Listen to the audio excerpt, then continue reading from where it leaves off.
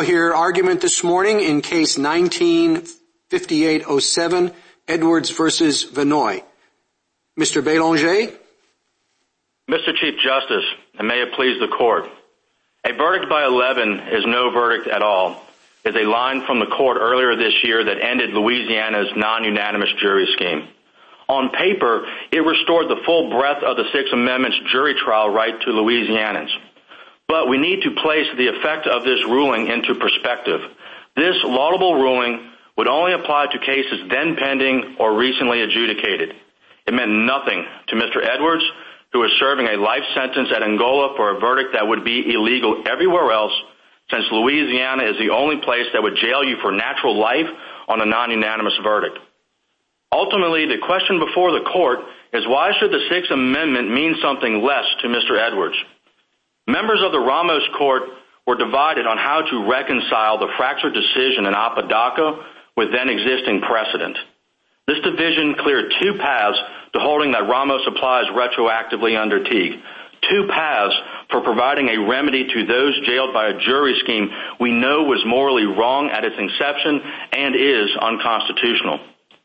For some justices, Apodaca was dead on arrival since its deciding vote's rationale was foreclosed by precedent.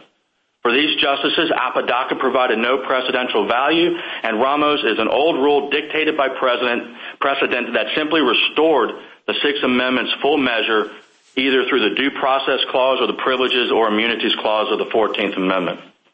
For other justices, Apodaca was such a wrongly decided decision that it needed to be explicitly overruled. For these members of the court, Ramos should be a watershed rule requiring retroactivity, as this restores fairness and accuracy to jury trials in Louisiana.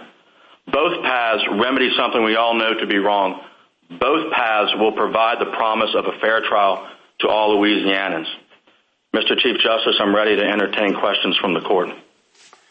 Thank you, counsel. I think your biggest hurdle is the court's decision in Di Stefano, where we held that the jury trial right itself should not be applied retroactively. What we're talking about here is a subordinate right to a unanimous verdict, a lesser included right. How do you get around Di Stefano?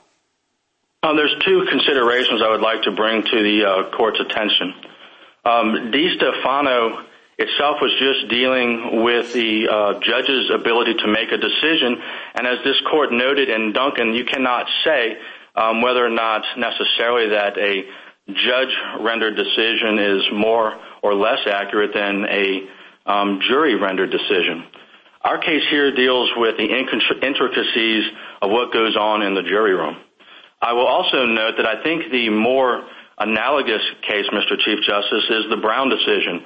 It, too, provided the same retroactivity standard that was incorporated in Di Stefano, which relied heavily on state interest, and that decided to apply the Birch decision retroactively, which prevented Louisiana from having non-unanimous petty juries. You know, in Ramos, five of us thought that Apodaca was a precedent that was being overruled, and therefore it was the most compelling evidence that it was a new rule. Were those five justices unreasonable? Well, when we get to the reasonableness standard of the jurist, it's an objective criterion. I think that we can all agree that the Sixth Amendment requires a unanimous jury, and that we can all agree that the Bill of Rights are fully incorporated to the states at this point. Normally, the reasonable jurist standard goes hand in hand with being dictated by precedent. But Apodaca was such a bizarre decision that it broke those two hands apart, and that's why it is in a unique universe of one, Mr. Chief Justice. I think, particularly given your answer on Di Stefano, that you have something of a burden of establishing that the unanimous jury is necessary to avoid, an impermissibly large risk of an inaccurate conviction. What is your best empirical evidence for that? Well, I have two. First is we have amici have provided some statistics on the actual exoneration coming out of Louisiana. Of the 65 or so cases that they've identified, half of those cases were eligible for a non-unanimous verdict, and from that population of half of those, or 1/4 of the 65, were actual exonerations of non-unanimous jury verdicts. I would also turn the court's attention to a law review article published in Notre Dame after Gideon versus Wainwright was decided, written by Abe Crash. It's The Right to a Lawyer, The Implications of Gideon versus Wainwright. Crash was one of the brief authors in Gideon, and he reported data in that Florida at that time had about 8,000 people in jail, and 4,500 of those were jailed without a lawyer. And so the system accounted for that. If Gideon's going to be our watershed rule, we can look to see just the numbers there, and they're radically different from what we have here. And so you have a system where we look to see whether or not the system itself was fair. And the non-unanimous jury is not fair because it flies in the historical tradition of this country. Thank you, counsel. Justice Thomas? Thank you, Mr. Chief Justice. Counsel, we agree this is unlike Montgomery, this is a procedural rule. So can you, other than Gideon, can you think of another case where we have said that a procedural rule was retroactive? Well, not since Teague. But when we go back to the Brown decision, that was applying Birch retroactively, and it dealt with the same issue of unanimity in the Louisiana jury trial. On your statistics or the data that you just suggested about unanimous versus non-unanimous juries, how do you respond to the arguments on the other side that the statistics and the studies are a mixed bag and really doesn't move the dial very much one way or the other? Well, we have to look at whether or not the process seems fair. Our tradition puts together the reasonable doubt and the unanimous jury together. We want people to come together as a community to be convinced beyond a reasonable doubt that this person needs to be deprived of their liberty. And so there are studies that suggest that the effectiveness of deliberation is simply cut short when you don't have to have a unanimous jury, and that systemically leads to the possibility of an inaccurate conviction. When we go back to those Gideon numbers out of Florida I just mentioned, I mean, certainly not all of the 4,500 people would have been convicted, but we're talking about more than half of the population in the jail at that time. It leaves room for the premise that the system can be inaccurate and unfair, even though it may, in many instances, lead to conceivably the right decision. But I don't know how you can how it translates right to counsel versus unanimous jury. What has the court said? What have we said in our cases about non-unanimous juries? Well, going back to the Brown decision, it was required that, Birch and Brown both required unanimous juries. And we've had Apodaca on the books for quite some time. I think the cases we have actually, if not endorsed it, certainly saw it sitting comfortably, if not awkwardly, with our case law. I would respectfully disagree with that. While this court has acknowledged Apodaca for quite some time, I do not believe that Apodaca was used for what it's being argued to stand for, and that's we're going to have a watered-down Bill of Rights. Let me change a bit, go a little bit different direction. Let's assume that the court finds that this is retroactive. How do you get around the relitigation bar in 2254D1 of AEDPA? Sure. I have 2 points to make on that. First, if the court were just simply to decide retroactivity and save for another day any procedural objections, this case will go back down to the Louisiana courts where we will have a viable claim to make on state post-conviction. Secondly, when we go down to first of all, I don't necessarily agree that there was a decision on the merits, for starters, for purposes of D1. But even if the court were inclined to think there was, when we go to E2A subsection 1, new rules made retroactively by the United States Supreme Court would allow petitioners like Mr. Edwards to get in under a different portion of ADEPA. So, I don't think when you read those two statutes together that it really necessarily poses a problem. Thank you. Justice Breyer? Thank you. How many, approximately, what's your rough estimate of, if you win, how many new trials in Louisiana will be called for? At this point, we believe the maximum population is 1,600 people. I do not believe that all of those 1,600 people will be able to establish that they had a non-unanimous jury. I think Amiki did a good job breaking down the statistics, and it's probably closer to 1,000. And from that, there's different subsets. Some of these people will either be eligible for parole soon, or they will benefit from a change on the habitual offender law, or they are also in jail for a very significant unanimous jury conviction. And can the Louisiana system handle that? Oh, yes, sir. We're only talking about... How many trials are there in a year in Louisiana? I do not know the exact number. That varies by jurisdiction, but I believe there's 145,000 cases filed per year, and we're really looking at our estimates of maybe 2 to 3 cases per prosecutor. So the system is more than capable of accommodating this type of caseload. Thank you. Justice Alito? This whole quest for watershed rules is rather strange. We keep saying that there were some in the past that were discovered, but it's not clear that there are any new ones that haven't yet been discovered.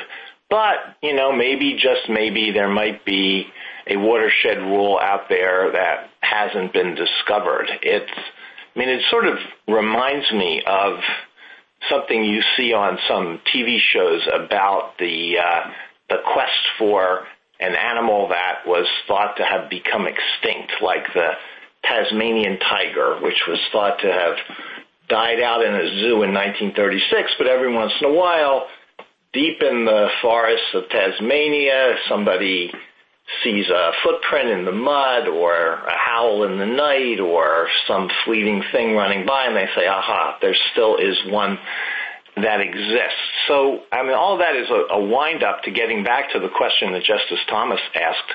Why should we decide whether this Teague exception applies to a habeas petition brought by a state prisoner without first deciding whether it's barred by AEDPA? Well, the retroactivity issue, as I said earlier, new rules made retroactive by the United States Supreme Court can be litigated by another portion of AEDPA. Secondly, I do believe that there is a legitimate disagreement as to whether or not this case was actually decided on the merits in state post-conviction. My recollection of what we had happen on the record below is that we were summarily dismissed for no legal or factual basis. So I don't believe the merits were fully addressed. Another oddity about applying the watershed rule inquiry in this particular case is that the test for a watershed rule depends pretty heavily on Justice Harlan's decision, his opinion in the Mackey case, where he relied on exactly the rationale, the concept of ordered liberty, Palco versus Connecticut rationale, that the lead opinion in Ramos excoriated. So would it be consistent to apply it here? Well, I do think this is a watershed rule. There are so many parallels between this case and Gideon, both recognized fundamental bedrock principles, and both had to deal with cases that were inconsistent with those principles and restore the fundamental rights at issue. For Gideon, it was the right to appoint a counsel, and here it's the unanimous jury requirement. Well, isn't part of the watershed rule inquiry whether it's consistent with ordered liberty? Well, it is, and I don't know how we can say that a non-unanimous jury is. Didn't Justice Gorsuch's opinion repudiate that, ridicule that approach? Well, I read Justice Gorsuch's opinion as not finding precedental force with Apodaca.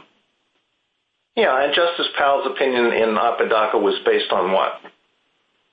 Well, Justice Powell thought that the Sixth Amendment wasn't fully incorporated to the states, and we know that to be wrong. And he thought it wasn't incorporated for what reason? He didn't believe that the Sixth Amendment was fully incorporated through the Due Process Clause of the 14th Amendment. All right, thank you. Justice Sotomayor? Counsel, can you explain that 1,600 number? Is that all prisoners that are in jail currently, whether it's a year old or not, or past their EPA time? Is that the total prison population? Those, when you mean by prison population, if you mean that, are those the people that are in jail? Yes, Justice Sotomayor. All right. And so your statistic is based, you're saying some of them may not be able to prove that they were convicted by a non-unanimous verdict. Is that correct? That's correct. Some of those 1,600 may not be able to do that, Your Honor. Why are you guessing 1,000? Based on amici's efforts to pull the court records on those 1,600 people, they haven't been able to establish that yet. But even for purposes of just assuming that all 1,600 could prove it, it is still a burden on the petitioner to show that they had a non-unanimous jury. And there are many instances where we may find that lawyers didn't simply ask for the polling. That will just be on a case-by-case basis. All right. Thank you, counsel. Justice Kagan? Mr. Belanger, as you know, I thought that Apodaca was a precedent, so you would have a very steep climb to get me to think that Ramos was anything other than a new rule. So I want to focus on the watershed inquiry. And in that inquiry, we've talked a lot about accuracy. And I think somebody previously asked you about your empirical evidence, and I'll just give you sort of my sense that the empirics here are sparse, maybe surprisingly sparse, as to how this unanimity requirement works with respect to what I take to be the ordinary meaning of accuracy, which is simply a reduction in the error rate in trials. And so, too, it seems like one's tuition is not necessarily in your corner, that it might be that the unanimity rule allows more guilty people to go free than it stops innocent people from being convicted, or at least it's just not certain. So I guess what I'd like to ask you is whether you're number one, do you just contest all of everything that I just said? But number two, are you talking about accuracy in some different sense? Your first sentence to us was, a verdict by a non-unanimous jury is no verdict at all. And then you talked about a verdict can be inaccurate and unfair even though it leads to the right decision. And I guess what I'm asking is, are you talking about, and do you think in our cases we've been talking about, accuracy in some different sense than simply the reduction of errors in whatever direction? I do not think that accuracy needs to necessarily be statistics driven. I've just provided the statistics that were available for illustrative purposes. A verdict by 11 is no verdict at all is an accurate statement the way the framers intended the Sixth Amendment jury trial right to be. I go back again to Gideon, which this court has recognized as the exemplar for the watershed rule. If the figures in that Notre Dame article were accurate, we're talking about 3 times as many more people as we have affected in Louisiana, and we're also talking about half of that prison population, where here we may be talking about 5%. I do believe it is a systemic approach to say whether or not a trial that deprives someone of his liberty with not a unanimous verdict is fair. And could I ask you about your argument, which hasn't come up so far today, but featured prominently in your briefs, about the racial aspect of this rule, picking up on Justice Gorsuch's opinion and Justice Kavanaugh's opinion about how this rule started as the non-unanimity rule started as a racially discriminatory one. How does that play into the Teague analysis, and how can it play given that we've held Batson non-retroactive? Well, I think this is a case that is different than Batson. A Batson case is something where you're looking at the particular actions of an individual prosecutor in an individual case. And Batson requires speculation. We don't know if there would have been a unanimous verdict or not with a Batson-compliant jury. Here we know, we can show that this was not a unanimous verdict. We had at least one juror and sometimes 2 jurors vote not guilty. And in the types of cases that we'll be talking about moving forward, the burden will be on the petitioner to show I actually have a non-unanimous jury. And so it is measurable, whereas Batson was not. I do think that the racial origins of the non-unanimous jury is something to consider. It shows that this type of system was set up for the purpose of not being accurate, for the purpose of not being fair. And even though the state has tried to cleanse itself, it still has a negative, racially disproportionate impact today. Justice Gorsuch? Good morning, counsel. I'd like to start with your first argument, that Ramos did not announce a new rule. I'm certainly sympathetic to that point of view.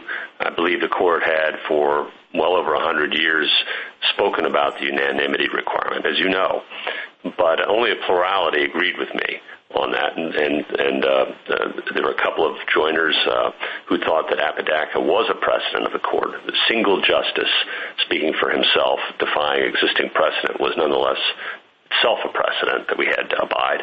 And, of course, the dissenters took that point of view. How can we get to where you want us to go in that light? Do we account for the dissenters' position? Should we discount the dissenters' position? Even if we do discount that, what about the fact that the majority itself had different views? I would have 2 responses. First, I believe y'all's opinion and Ramos did set up 2 paths for the court to decide retroactivity. Secondly, I respect the dissenter's viewpoint and realize that may be how they feel today, I do not necessarily count the votes in dissent to say explicitly we've overruled Ramos. Apodaca, rather. I apologize. So I'm just flesh that out for me a little bit more as to how you see this as not a rule, not a new rule. Certainly Justice Ginsburg and Justice Breyer and I thought that's correct, but some of the other joiners, even on the majority, did not. What about them, if you have us discount the dissent? Yeah, so, the Sixth Amendment has always required unanimity. And then going back to the Malloy versus Hogan decision, we have said that we do not have a watered-down Bill of Rights. So the 2 lines of precedent there, Sixth Amendment requires unanimity, and that the Sixth Amendment is fully incorporated to the states, leads to one logical conclusion, and that is that Louisiana had to apply a unanimous jury scheme. And Justice Powell's decision is just a unique opinion. It is one that requires us, if we are to follow it, to go to take what is considered a fundamental Bill of Rights and marry it up to something that was foreclosed as at the time the opinion was given, And I just don't think that is something you'll ever see ever again. I think if we were to sit down people to explain that these are the two lines of precedent, Louisiana has a 10-2 system, do you think that would hold water? I think people would say no if they did not know about the Apodaca decision. I surely hope you're right. With respect to the watershed route, your alternative route, you've gotten different variations of the question, but I guess the way I'd put it is Teague holds out this promise that there's going to be some watershed rule, and hands of Gideon as an example, which predates Teague, of course. But then ever since, we haven't found a single one. Is this a false promise? If it is, should we just admit it's a false promise?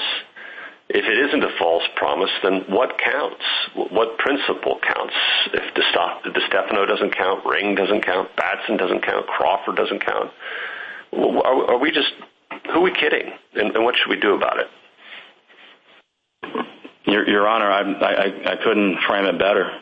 For Teague to mean anything, there has to be something that counts. And that's why I think that Ramos is more analogous to Gideon than any of these other cases that we have decided in the past. Both decisions restored our understanding of fundamental bedrock principles.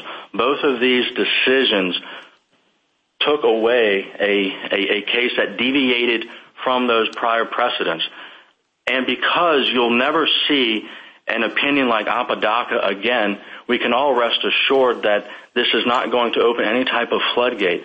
This has to be a watershed rule if you find that Apodaca was explicitly overruled by Ramos. Thank you, counsel. Justice Kavanaugh?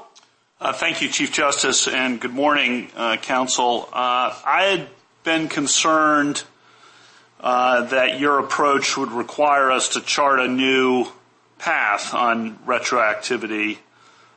As Justice Thomas and Justice Alito pointed out, we have a long line of cases, and you were just discussing with Justice Gorsuch post-Teague cases such as Wharton about the Crawford rule and many others where we have declined to apply a new rule retroactively on collateral. I'm also, though, concerned about some of the pre-Teague cases, which I think are on point here.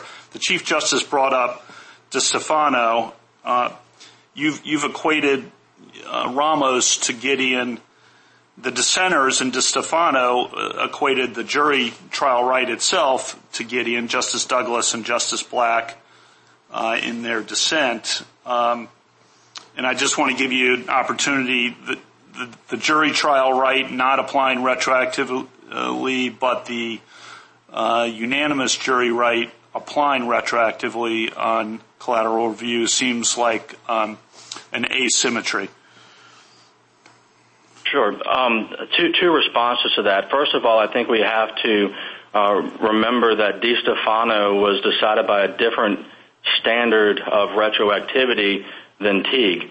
And the three factors in existence at that time, two of them were heavily weighted towards the state's reliance interest, that was reliance by law enforcement and the overall effect on the administration of justice with a retroactive application.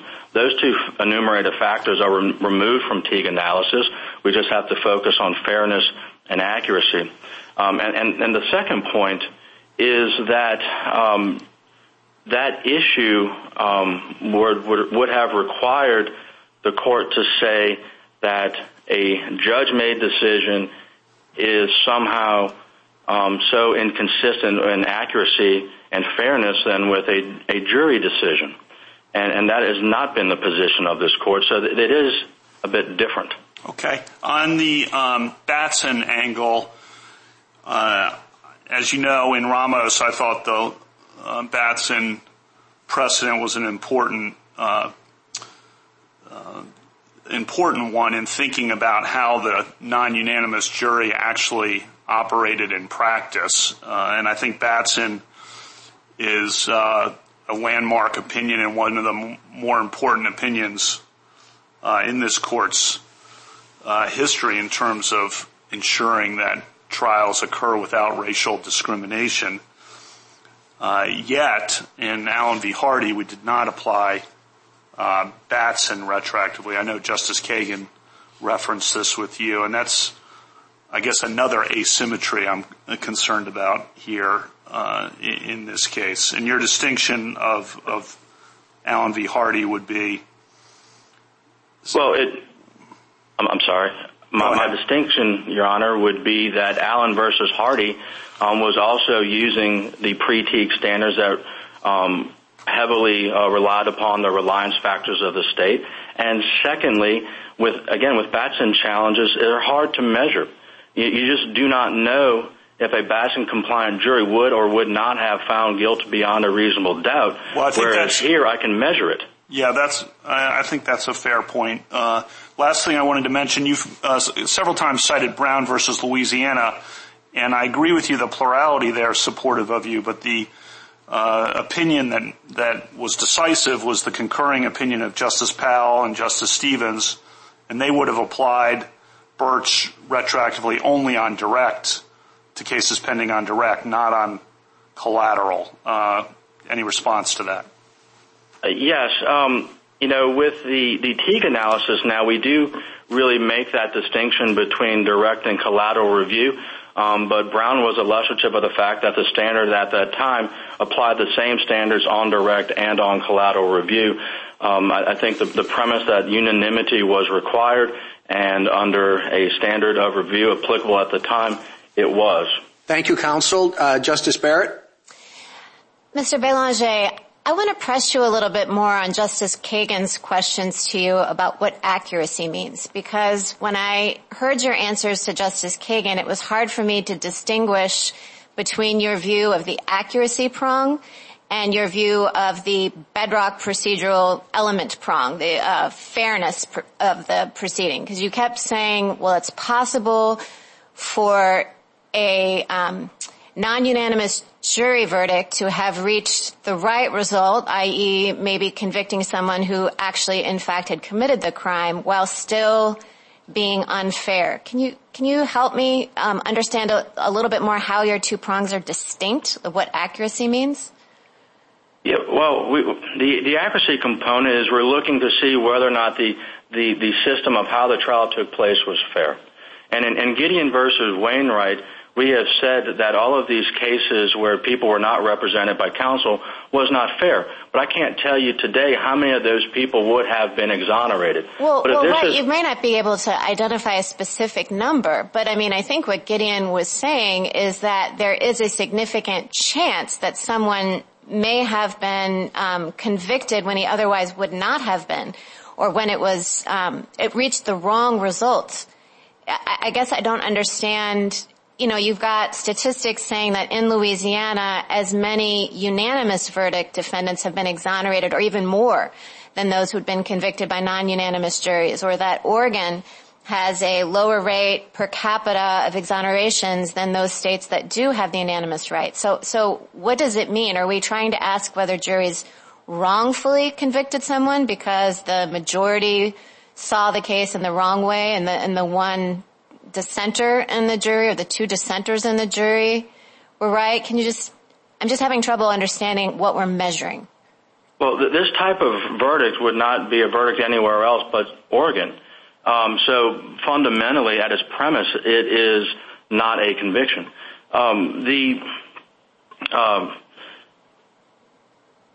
Trying to look at fairness and dealing with how this jury verdict can stand. I have to go back to why it was created in the first place. This jury scheme was created so it would not be accurate, so it could disproportionately impact a segment of the population. And it is true that it still has those negative effects even today. Well, in cases like Crawford or even Batson, you pointed out that, you called it speculative in Batson as to whether a juror that had been struck would have voted differently, but here we know that someone would have voted differently. I mean, Batson is an egregious example of racial contamination and discrimination in a jury that may well have affected the verdict. It seems to me that it would be speculation here, too, to think that the case would have come out differently with a unanimous jury. Well, I don't think we have to speculate here. In our particular case, I have one juror on every count that voted not guilty, and I have another juror on some counts that voted not guilty. People that want to raise Ramos retroactively will have to come into court and show that they had a non-unanimous jury. And so there is no speculation as to whether or not we have a proper unanimous verdict in these types of cases. Okay, thank you, counsel. Counsel, a minute to wrap up. Ramos is retroactive in either of two ways. For members of this court who viewed Apodaca as an anomaly that did not alter prevailing constitutional standards, Ramos was logically dictated by precedent and set out an old rule.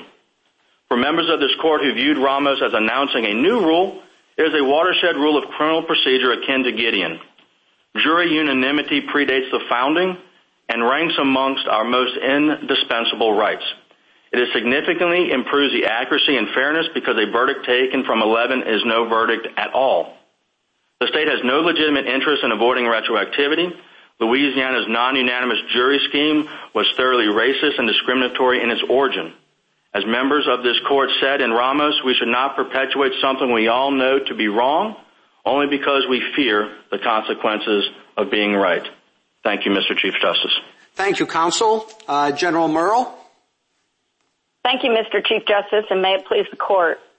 Louisiana adopted its 10-2 jury verdict rule in 1974 after a new constitutional convention where delegates expressly relied on Apodaca v. Oregon and Johnson v. Louisiana when revising its criminal procedures.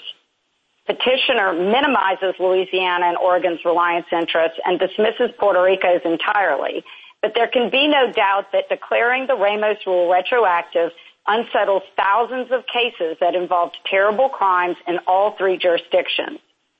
Requiring new trials in long final criminal cases would be impossible in some and particularly unfair to the victims of these crimes. Ramos is unquestionably a new rule. This court has held on numerous occasions that a discarded precedent is the clearest sign of a new rule.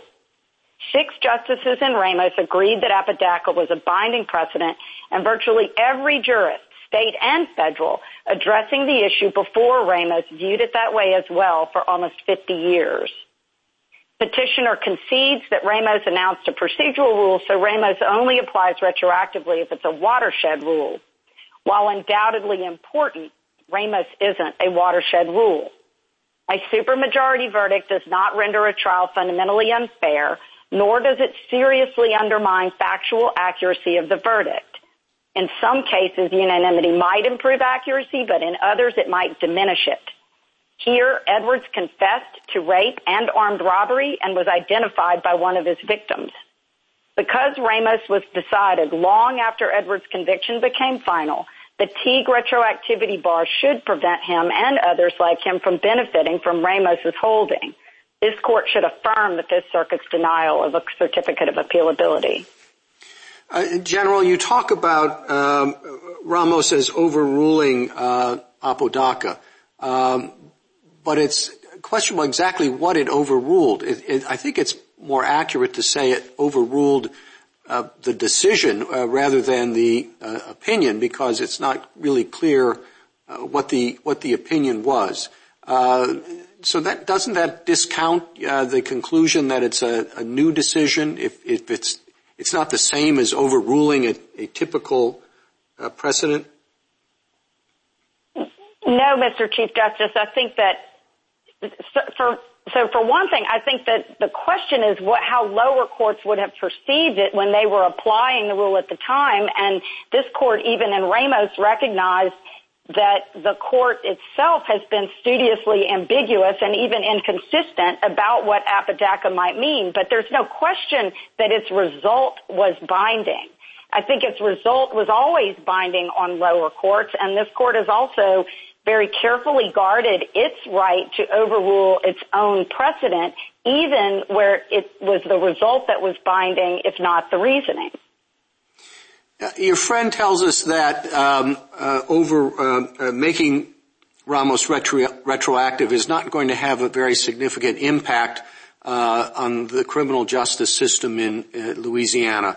Do you agree with his math, I guess, that it's going to be simply 2 or 3 additional cases per prosecutor in the state?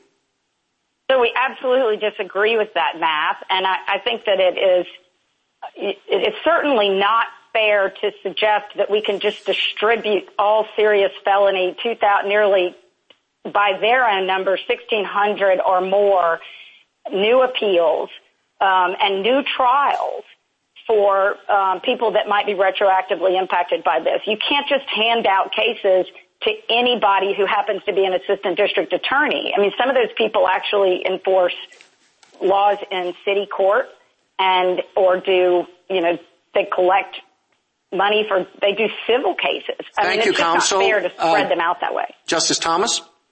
Thank you, Mr. Chief Justice.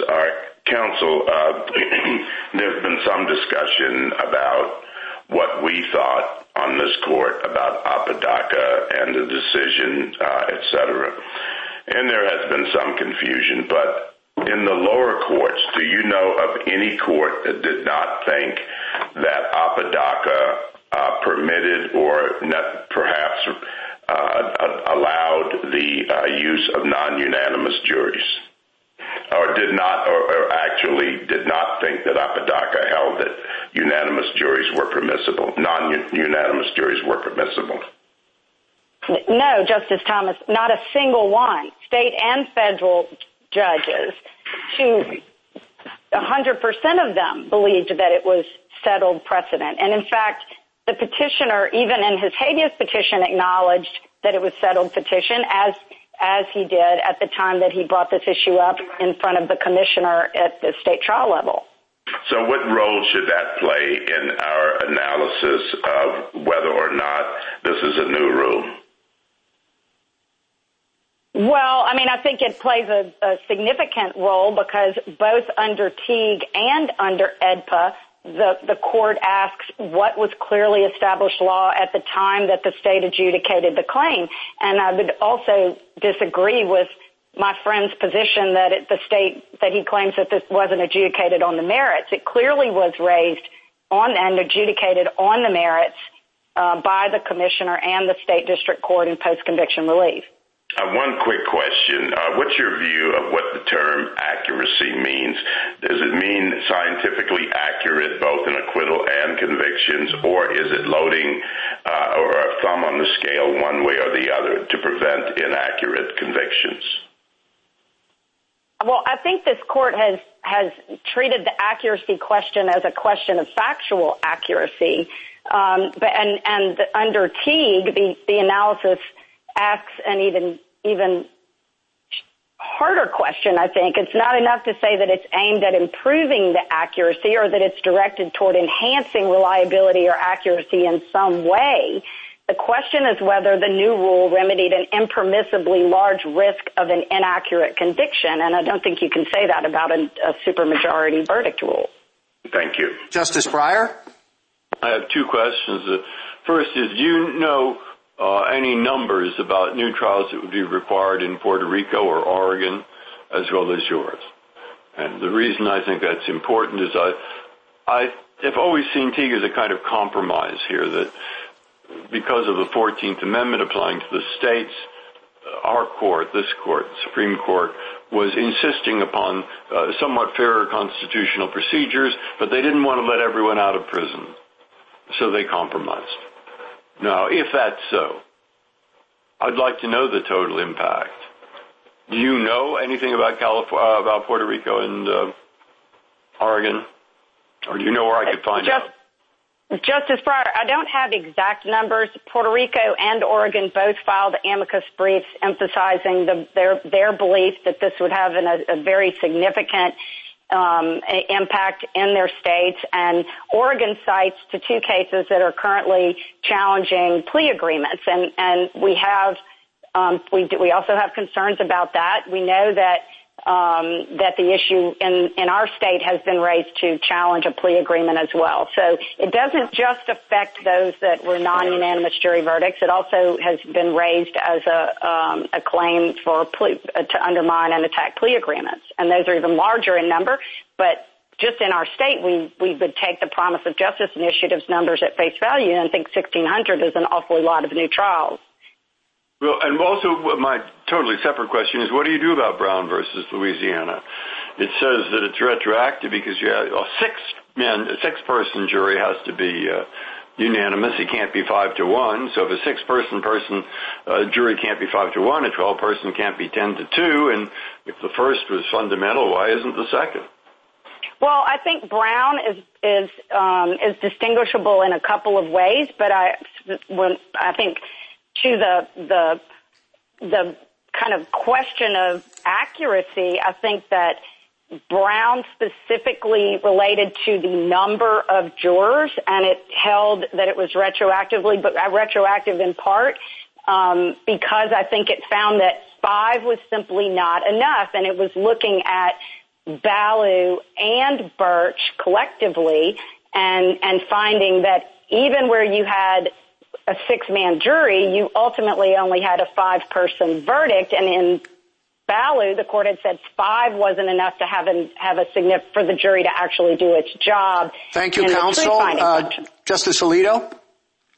Gideon versus Wainwright, which recognized the Sixth Amendment right to appointed counsel if the defendant is indigent, was a watershed rule, wasn't it?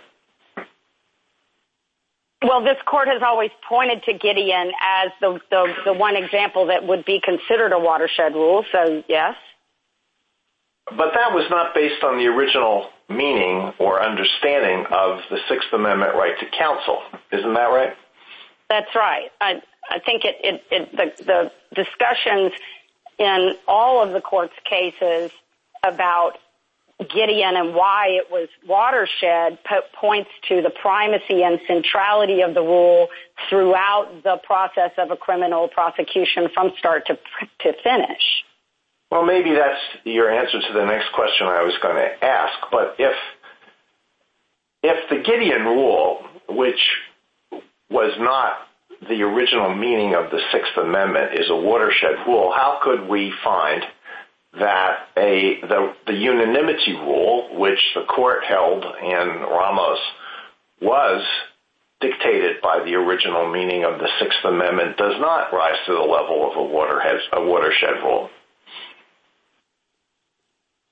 Well, Justice Alito, I don't think that the historical roots of the rule is what determines whether or not it is a watershed rule. I mean, that's certainly not how the court examined it in Schreier v. Summerlin. I think the court has actually just looked at two questions, and that is whether it alters the court's understanding of a bedrock procedural element that is essential to fairness of a proceeding. And it can't be met, the standard can't be met simply by showing the rule is based on a bedrock right, and I would submit that Ramos is a rule that may be built on other bedrock rules, but it didn't establish a bedrock rule. Well, those who insisted on including the Bill of Rights as a condition for ratifying the Constitution certainly thought that the rules protected by the Bill of Rights were bedrock rules, or if they thought of this rather strange term, watershed rules.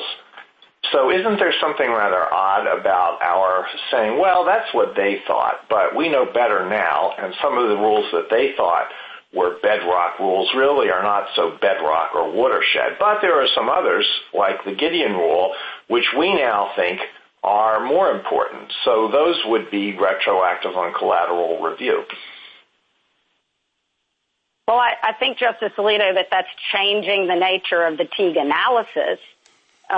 Teague doesn't focus, and none of this court's precedents have, in conducting the Teague retroactivity analysis, have focused necessarily on the historical roots of the rule in deciding whether it was or should be held retroactive under Teague. And AEDPA asks an even more limited question. Thank you, counsel. Justice Sotomayor? Counsel, could you tell me, and I'm going to ask the Solicitor General the same question, if this is not watershed, give me what you think might be. And it harkens back to the questions of some of my colleagues earlier of the other side, which is, since Teague, we haven't found anything watershed. are we claiming an exception that we're never going to utilize? No, Justice Kagan, I don't think so. I mean, I think it's fair to leave open the possibility. Counsel, this is Oh, I'm sorry. But why don't you start again? You say no, sorry, but give me hypotheticals of what you think might qualify. Okay. I mean, I think, Justice Sotomayor, that I would look potentially back at the purpose of the scope of the writ. I mean, for one thing, I think you're applying, you are in the context of habeas corpus, so I think that's important. And I don't, this court has never applied anything as watershed other than Gideon, but I think when you talk about the original context of habeas corpus, the court has pointed to things like a trial that was tainted by mob violence or something of that nature. I mean, that is one potential answer, I think, to that question. How about a trial that was held by a special master without consent? Well, I think a trial held by a special master without consent potentially goes to jurisdiction. I mean, the court has also addressed the scope of the writ and the historical scope of the writ in the context of whether a court had actual jurisdiction to entertain the case. And if it wasn't a court of competent jurisdiction, where a special master without consent would arguably not be a court of competent jurisdiction.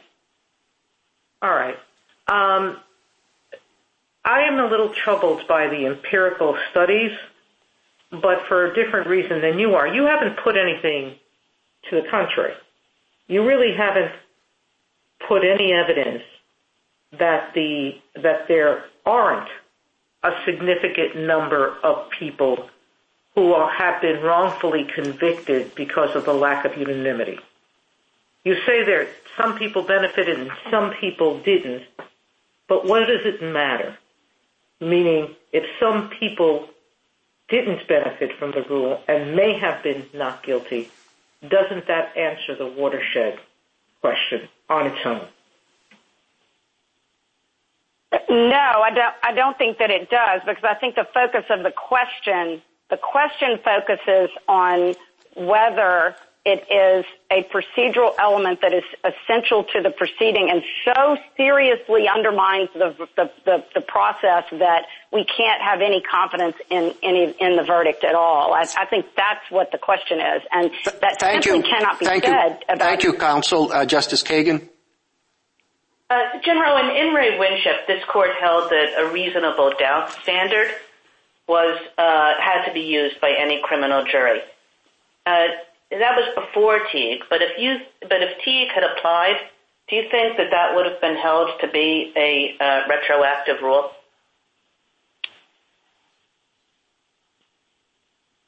I mean, I think it's possible. I mean, the court has not declared Cage to be retroactive. I think that just what I asked. I mean, it's possible, yes or no? It's hard to say. I mean, I think that the beyond a reasonable doubt standard goes to the proof that's put on throughout the course of the trial. So I'm going to tell you, General, that I think you're having trouble with the question. It's hard to say because two things are true. We cannot imagine that rule being viewed as anything less than fundamental to our entire system. That's number one. But number two, if you're only talking about accuracy as like a reduction of error rate across the board, I mean, we wouldn't have that rule. We would have a preponderance standard. So, I mean, that's what makes it hard. And I guess I think it's inconceivable that it wouldn't be held to be retroactive. Well, Justice Kagan, I think the court did examine that the context of the beyond a reasonable doubt standard in the context of a non-unanimity rule in Johnson, and it really did look at the question of each individual juror carrying, and I don't think we can assume that 10 or 11 jurors are not doing their duty and following their jury instructions. And that was, I think, part of the premise of Johnson. When you look at a non-unanimity rule, you're looking at each individual juror's, whether each individual juror would carry their burden and take their instructions seriously. And the court found there's no reason to assume they won't. Thank you. Justice Gorsuch? Good morning, counsel. As I heard you in response to the Chief Justice, you said you absolutely did dispute the estimates of about 1,600 cases.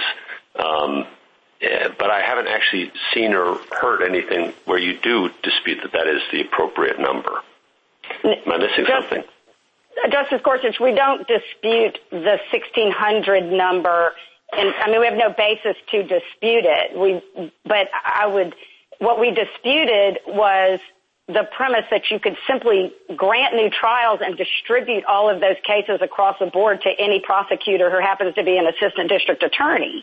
I understand That's what we dispute. But the number, the universe is agreed, it seems, then.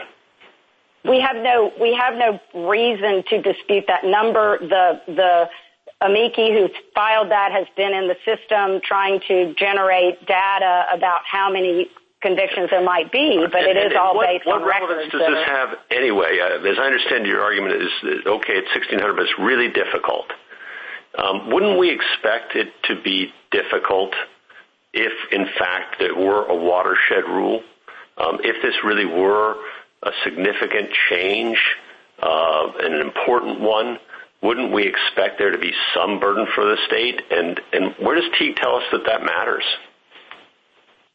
Well, I think every retroactivity question assumes or takes into account that there will be some burden, and I think that it's built into the Teague analysis in terms of our reliance interest. And that was the pre-Teague link letter balancing test expressly took that into account. You'd agree with me, though. I think you'd agree that if it is watershed, it's retroactive regardless of the burdens on the state. And in fact, we'd expect some burdens on the state in such a case, right? I think the Teague, if it's watershed, Teague, that is the question in the Teague analysis is whether it's retroactive. I'm not sure it answers the question of whether it's still precluded under AEDPA. I understand that, counsel. I'm not asking about AEDPA. You told me not to even think about AEDPA in your brief. Fine. So I'm talking about under Teague. Once we answer the Teague question that it's watershed, it doesn't matter how many cases there are. In fact, if it really were watershed, we'd expect there to be a considerable number, right? Yes. I think Teague is calibrated to account for reliance interest. That's the presumption against retroactivity. Justice Kavanaugh? Thank you, Chief Justice, and good morning, General Merrill. In Ramos, Justice Gorsuch's opinion and mine as well talked about the history of non-unanimous juries, the linkage to racist origins. I know your point about the 1974 adoption. But I also looked at how it was linked to the history of race-based peremptory strikes in Batson and how those two things had come from a similar place, a similar unfortunate place in our history, in the country's history. And in this case, there's a black defendant. The state uses its peremptory strikes to strike all but one black juror. Uses 4 of its 6 peremptories against black veneer persons. Strikes 5 blacks for cause because several of them, in part for several of them, had a family history of incarceration. And you're left with 1 black juror with a black defendant. And then you get a 11-1 verdict on the armed robbery count, the 2 kidnapping counts, one of the armed robbery counts, 2 kidnapping counts, and the rape count.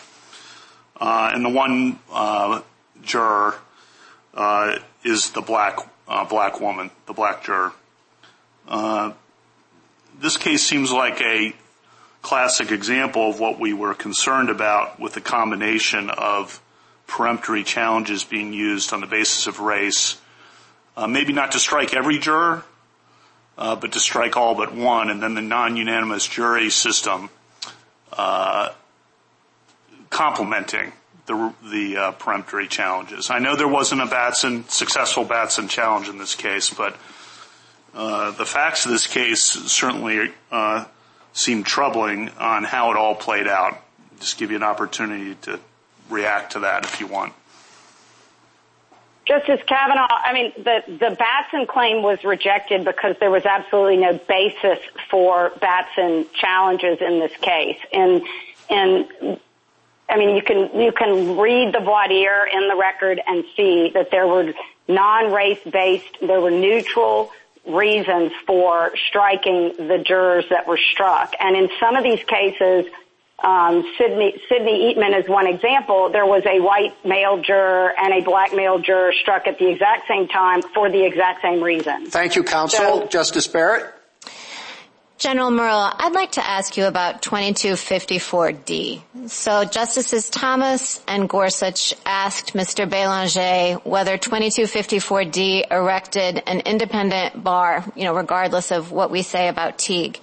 And we have an amicus brief saying that 2255D1 supersedes Teague, so there are no exceptions. There is no watershed exception, and that's because 2254D1 precludes a federal court from granting relief if the state court adjudication resulted in a decision that was contrary to or involved an unreasonable application of, permits granting relief only in that circumstance. And 2254D1 makes no mention of watershed rules, perhaps reflecting Justice Alito's view that, these are Tasmanian tigers and there are none left. And so under 2254D1, federal courts ought not be engaging in the Teague exception analysis. Do you have a position on that? Yes, Justice Barrett. Our position is that Edwards can't surmount EDSA's relitigation bar and that it asks a very narrow question, and it's a backward-looking question about what was clearly established law at the time the state adjudicated the claim, and that was Apodaca. So I think, we do have that is our position on it. We answered the question the court posed with regard to Teague, and the court has treated Teague as a separate threshold inquiry. But you think we're wrong to do that? Either way. So you think we're wrong to do that, however. You think that 2254D1 does supersede Teague? So that there should not be an independent Teague inquiry? That I don't think that's been entirely briefed. We simply argued in our brief that he is precluded under both. So you don't have a position on the amicus brief? I think we would join the United States in saying that might need to be litigated further if you got to that point. But, our position is that he is precluded under both, that even if it was a watershed rule, he's still precluded under that statute. So, I guess we do believe that it was overridden. Thank you. A minute to wrap up, General. Thank you, Mr. Chief Justice. While the Ramos decision is no doubt an important one, Ramos's rule incorporating the unanimity rule against the states isn't a watershed rule. Permitting a supermajority rule was not a fundamentally unfair procedure, nor does the absence of unanimity seriously undermine the accuracy of the verdict. This court should affirm the Fifth Circuit denial of COA. Thank you, counsel. Mr. Michel? Thank you, Mr. Chief Justice, and may it please the court. The rule announced by this court in Ramos applies prospectively and to convictions on direct appeal, but it does not apply to final convictions on federal collateral review. That result follows from a straightforward application of Teague. The Ramos rule is new because whatever disputes might exist about the precedential weight of Apodaca in this court, it was at least reasonable for lower courts to rely on it when petitioner's conviction became final in 2011. And the rule is not watershed because it is not essential to accuracy or a fair trial. After all, as the Chief Justice suggested at the outset of the argument, the right to a jury trial itself is not watershed, so subsidiary rights like that of a unanimous jury cannot be either. That result also reflects the purposes of federal collateral review. As Teague emphasized, habeas is not a substitute for direct appeal, When a criminal judgment obtained under the law at the time becomes final, it should stay final outside the very narrow exceptions that are not satisfied here. Counsel, I'm not sure that your reliance on DiStefano is really right. Isn't the right to a unanimous jury more important as a matter of factual accuracy than the right to a jury itself? I mean, you would expect a judge to be at least as accurate and presumably even more than a jury. So I'm not sure that the fact that DiStefano is not retroactive really makes the case that this right shouldn't be. Well, Mr. Chief Justice, a couple of responses. I think the court in Summerlin, for example, said that it's just hard to tell whether a judge or a jury is going to be more accurate, and I think that alone is enough to show that petitioner can't meet the high standard here. But I take your point, even if you don't think DiStefano gets you all the way. The court has repeatedly declined to find Watershed other subsidiary jury rights, including in Teague itself, which both reaffirmed the court's decision in Allen versus Hardy that Batson is not retroactive on collateral review, and also rejected the fair cross-section requirement. So I think all of those subsidiary jury rights, including the unanimity right at issue here, simply don't meet the Watershed test. Counsel, very briefly, does the federal government have any light to shed on the statistics that we've been talking about? Mr. Chief Justice, the one we know the best is the federal interest here. As we mentioned in our brief, there is a sort of ripple effect from the vacatur of these convictions on federal recidivist sentences. We think the number is somewhere around a couple of hundred. It's hard to pin down the exact number, but there would be an impact on the federal system. Justice Thomas? Yes, thank you, Mr. Chief Justice. Counsel, would you just briefly discuss the term accuracy and what you think it means in this context? Yes, Justice Thomas. I think the court has not always spoken with one voice on that, but there are certainly a number of opinions in which accuracy, I think, is understood just to mean factual accuracy. The court in Wharton, for example, when discussing Crawford, made the point that confrontation could sometimes actually make a trial less accurate. And the court in Butler versus McKellar, when discussing the Fourth Amendment right at issue there, made the same point. So I think the court has focused on factual accuracy, but even if you were to adopt a more generous understanding of it and look to sort of the risk of wrongful convictions, I still think the right here doesn't come close, especially under this court's decision in Johnson versus Louisiana, which expressly held that a non-unanimous jury verdict does not impugn the fairness or accuracy of the conviction. And what role do you think that the sorted roots of the non-unanimous jury rule in Louisiana should play in our analysis? Well, I think the court, at least some members of the court, took that into account in the decision last time, the decision in Ramos. But I think as both Justice Gorsuch and Justice Kavanaugh's opinions recognize, that there's simply a separate question here. I think Justice Gorsuch said you shouldn't double count the reliance interest between stare decisis and retroactivity. And Justice Kavanaugh, of course, while recognizing those racial issues, seemed to suggest that this right shouldn't apply retroactively. So I think it can't be dispositive here. So, just briefly, where do you think this the authority of this court to apply rules retroactively comes from? So I think this court has said in Danforth, for example, that Teague ultimately reflects an interpretation of the habeas statute. I think the court, has over centuries exercised the right to control the finality of its judgments through rules of res judicata and preclusion, and I think there's a similar source of authority here. Justice Breyer? Well, I thought maybe you'll just be repetitive, but we're talking about the Anglo-American system, and that's in the Seventh Amendment, jury trial, and so forth. Now, within the confines of that system, why isn't unanimity basic? And if it's basic, aren't these just words, the accuracy and so forth? And you're really trying to think of how basic is this? And then compare it to everybody who's going to be released from jail. That was the old system. Maybe Teague changed that a lot. I don't know. So what do you think? Why isn't it basic? Well, Justice Breyer, I suppose I could start with the part of the Anglo-American system. I do think it's notable that England, for example, continues to use non-unanimous jury verdicts. And as the court pointed out in Johnson versus Louisiana, respected institutions in the Anglo-American system like the ABA and the ALI and respected professors have all endorsed non-unanimous jury verdicts on legitimate grounds, such as avoiding hung juries. So I do think, although the court, of course, concluded in Ramos that the text and history of the Sixth Amendment require unanimity. I don't think that's the same thing as saying that it's essential to accuracy and fairness under the inquiry the court has outlined at Teague. Okay, I see. Thank you. Justice Alito? Well, where does the authority to impose the Teague rule on the states come from? If it's an interpretation of the habeas statute, then don't we have to deal with 2254D? If it's not an interpretation of the statute, it would have to come from a provision of the Constitution, such as the suspension clause. Is that where you think it comes from?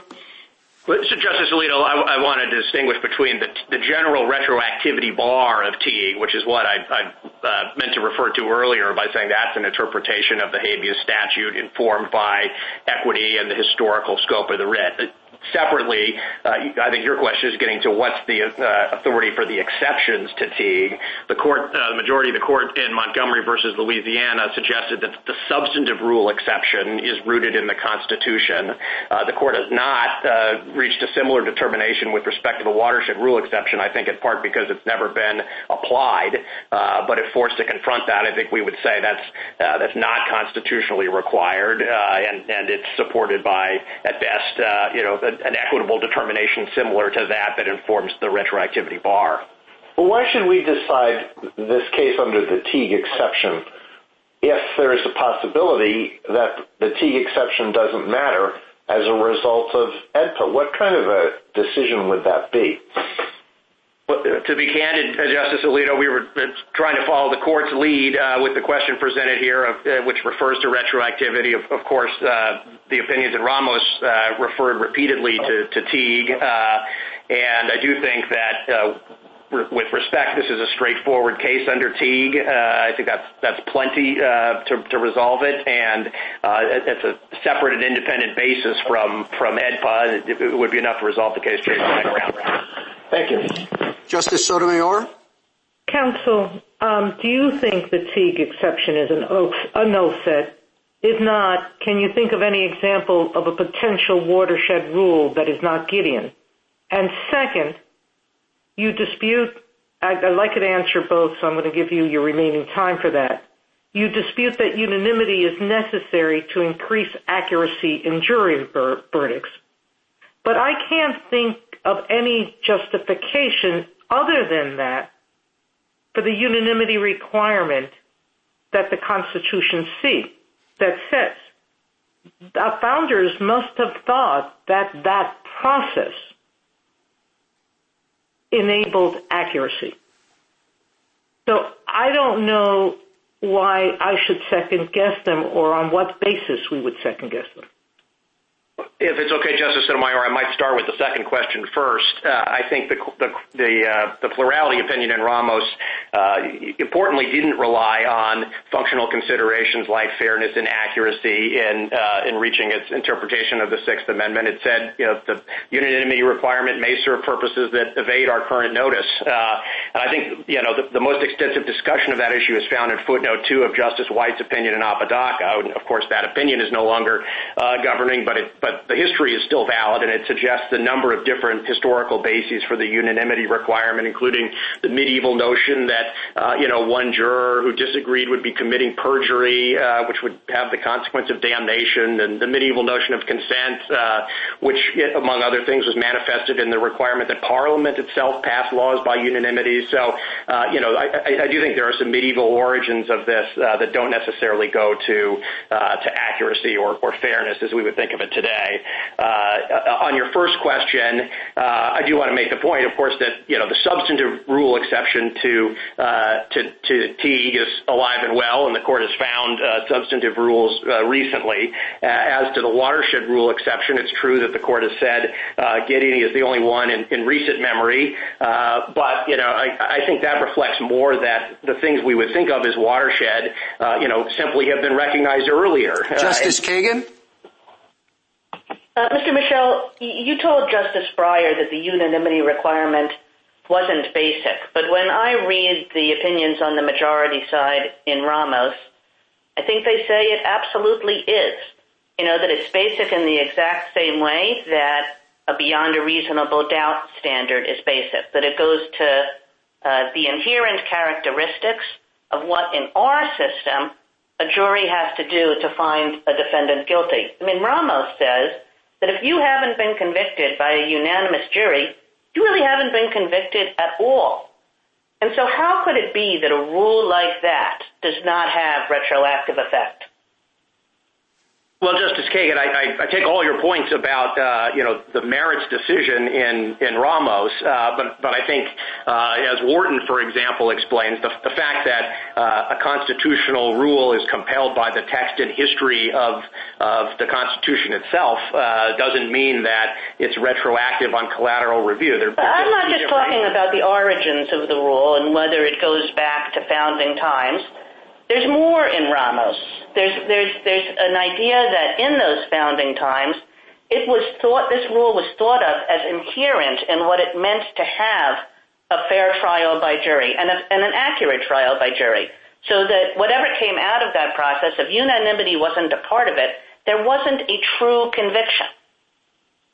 Well, that's what Ramos says. I'm just trying to take what Ramos says seriously here, which I think you ought to do too. Well, absolutely, although I do think, with respect, you could say the same thing about Duncan and Apprendi and other cases in which the court has found that a determination by a jury beyond a reasonable doubt is required on the merits and yet is not retroactive on collateral review because there's simply a different inquiry there. And again, I guess I would return to the court's holding in Johnson versus Louisiana that a non-unanimous jury verdict does not impugn the fairness or accuracy of the majority verdict of guilty. Thank you, Mr. Michel. Justice Gorsuch? Good morning, counsel. Just to pick up there and with Justice Sotomayor's line of questioning, as I understand your argument to us today, the watershed rule exception in Teague might have served a purpose at some point, but it doesn't any longer because we've captured all watershed rules of criminal procedure.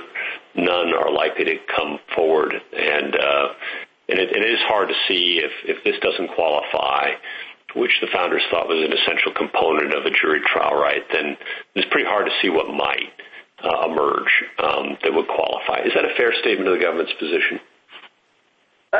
I think yes. We're not. Except I would qualify to say we're not saying that it's impossible that such a right could emerge. But I agree with the court's repeated statement that it's very unlikely that one will emerge at this point. Does the government have anyone in mind that might emerge? Any possible hypothetical that you can imagine? There's nothing that we're thinking of. I guess I would also note that, of course, when Teague made that statement, which has been repeated for many decades, the court was well aware of the non-unanimous jury issue. And so if the court thought that was something that could arise in the future, it seems unlikely it would have said that,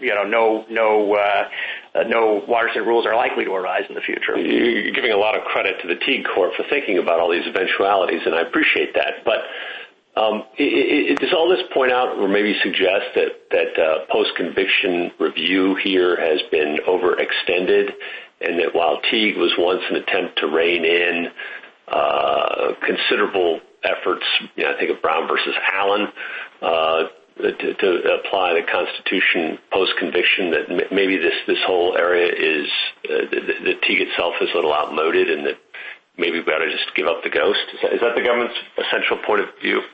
I'm not sure I would go all the way there, but I do think there's a lot of merit to what you're saying. I do think, actually, if you look back at Justice Harlan's opinions that gave rise to Teague and Judge Friendly's article that was relied on. It was saying something pretty similar to that, the exceptions really have to be narrow. The substantive exception when something is not a crime, and the watershed rule exception has to be similarly high, something so serious that you're really not sure a crime was committed. And so I think if you keep the exceptions that narrow, Teague is serving a good purpose. But I agree that they could be overread and they would do real damage. Justice Kavanaugh? Thank you, and good morning, Mr. Michel. I wanted to follow up on something Justice Gorsuch was asking the Solicitor General of Louisiana about, which is, do you think the number of cases that would be affected has any bearing on whether something is watershed?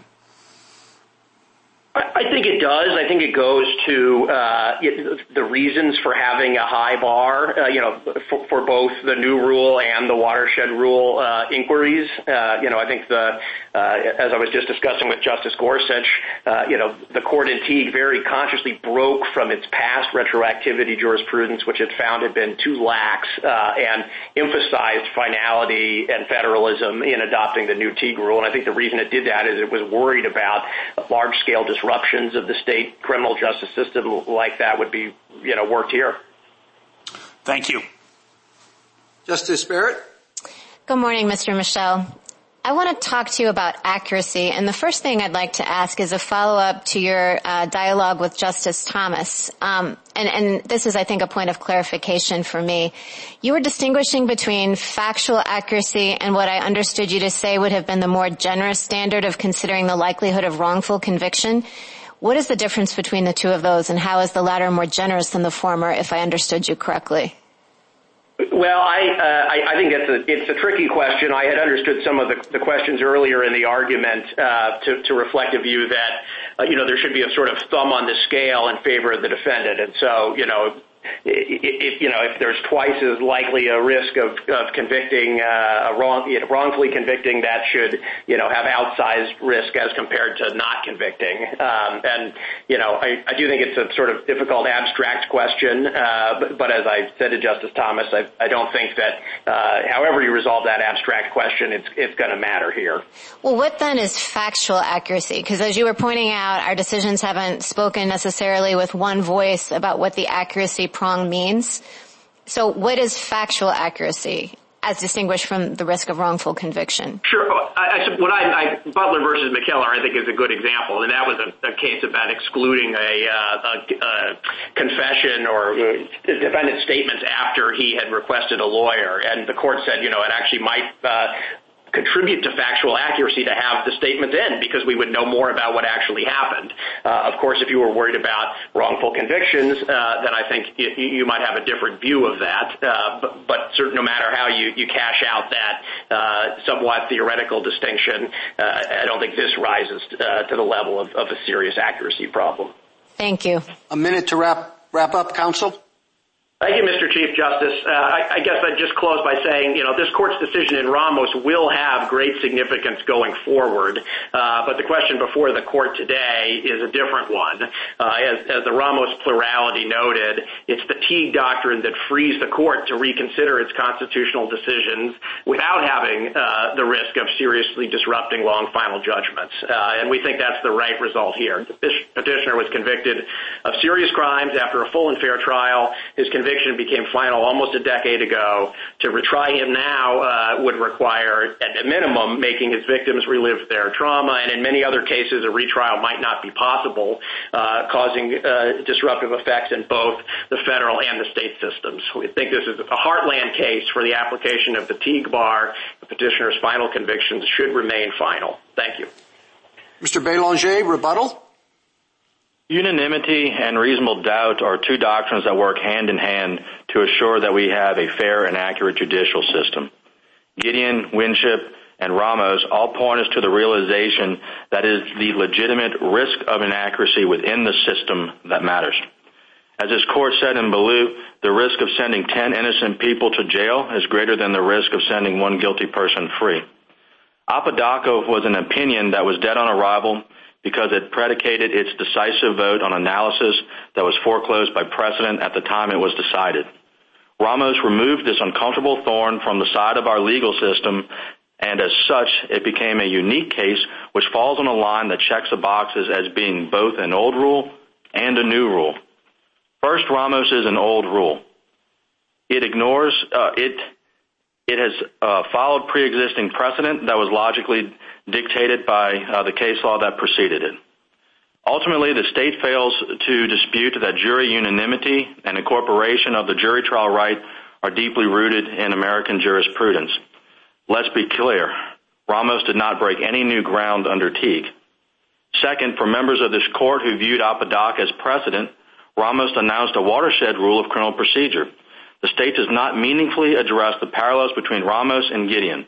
Both decisions restored bedrock Sixth Amendment principles, and both decisions compelled outlier states to apply rights they previously refused to recognize. A conviction can only be legally accurate if the state proves its case beyond a reasonable doubt of all jurors. The expressly racist origin of non-unanimous juries also contravene any state interest in finality and repose. Since Ramos, members of this court have recognized that the original motivation for the laws mattered, notwithstanding any subsequent re-ratification. The same is true here. In the end, the state has no legitimate interest in avoiding retroactivity, but for its desire to let Mr. Edwards languish in Angola for the rest of his life. On what grounds can we let this happen when we know his conviction is unconstitutional? The answer to that question is none. Thank you, Mr. Chief Justice. Thank you, counsel. The case is submitted.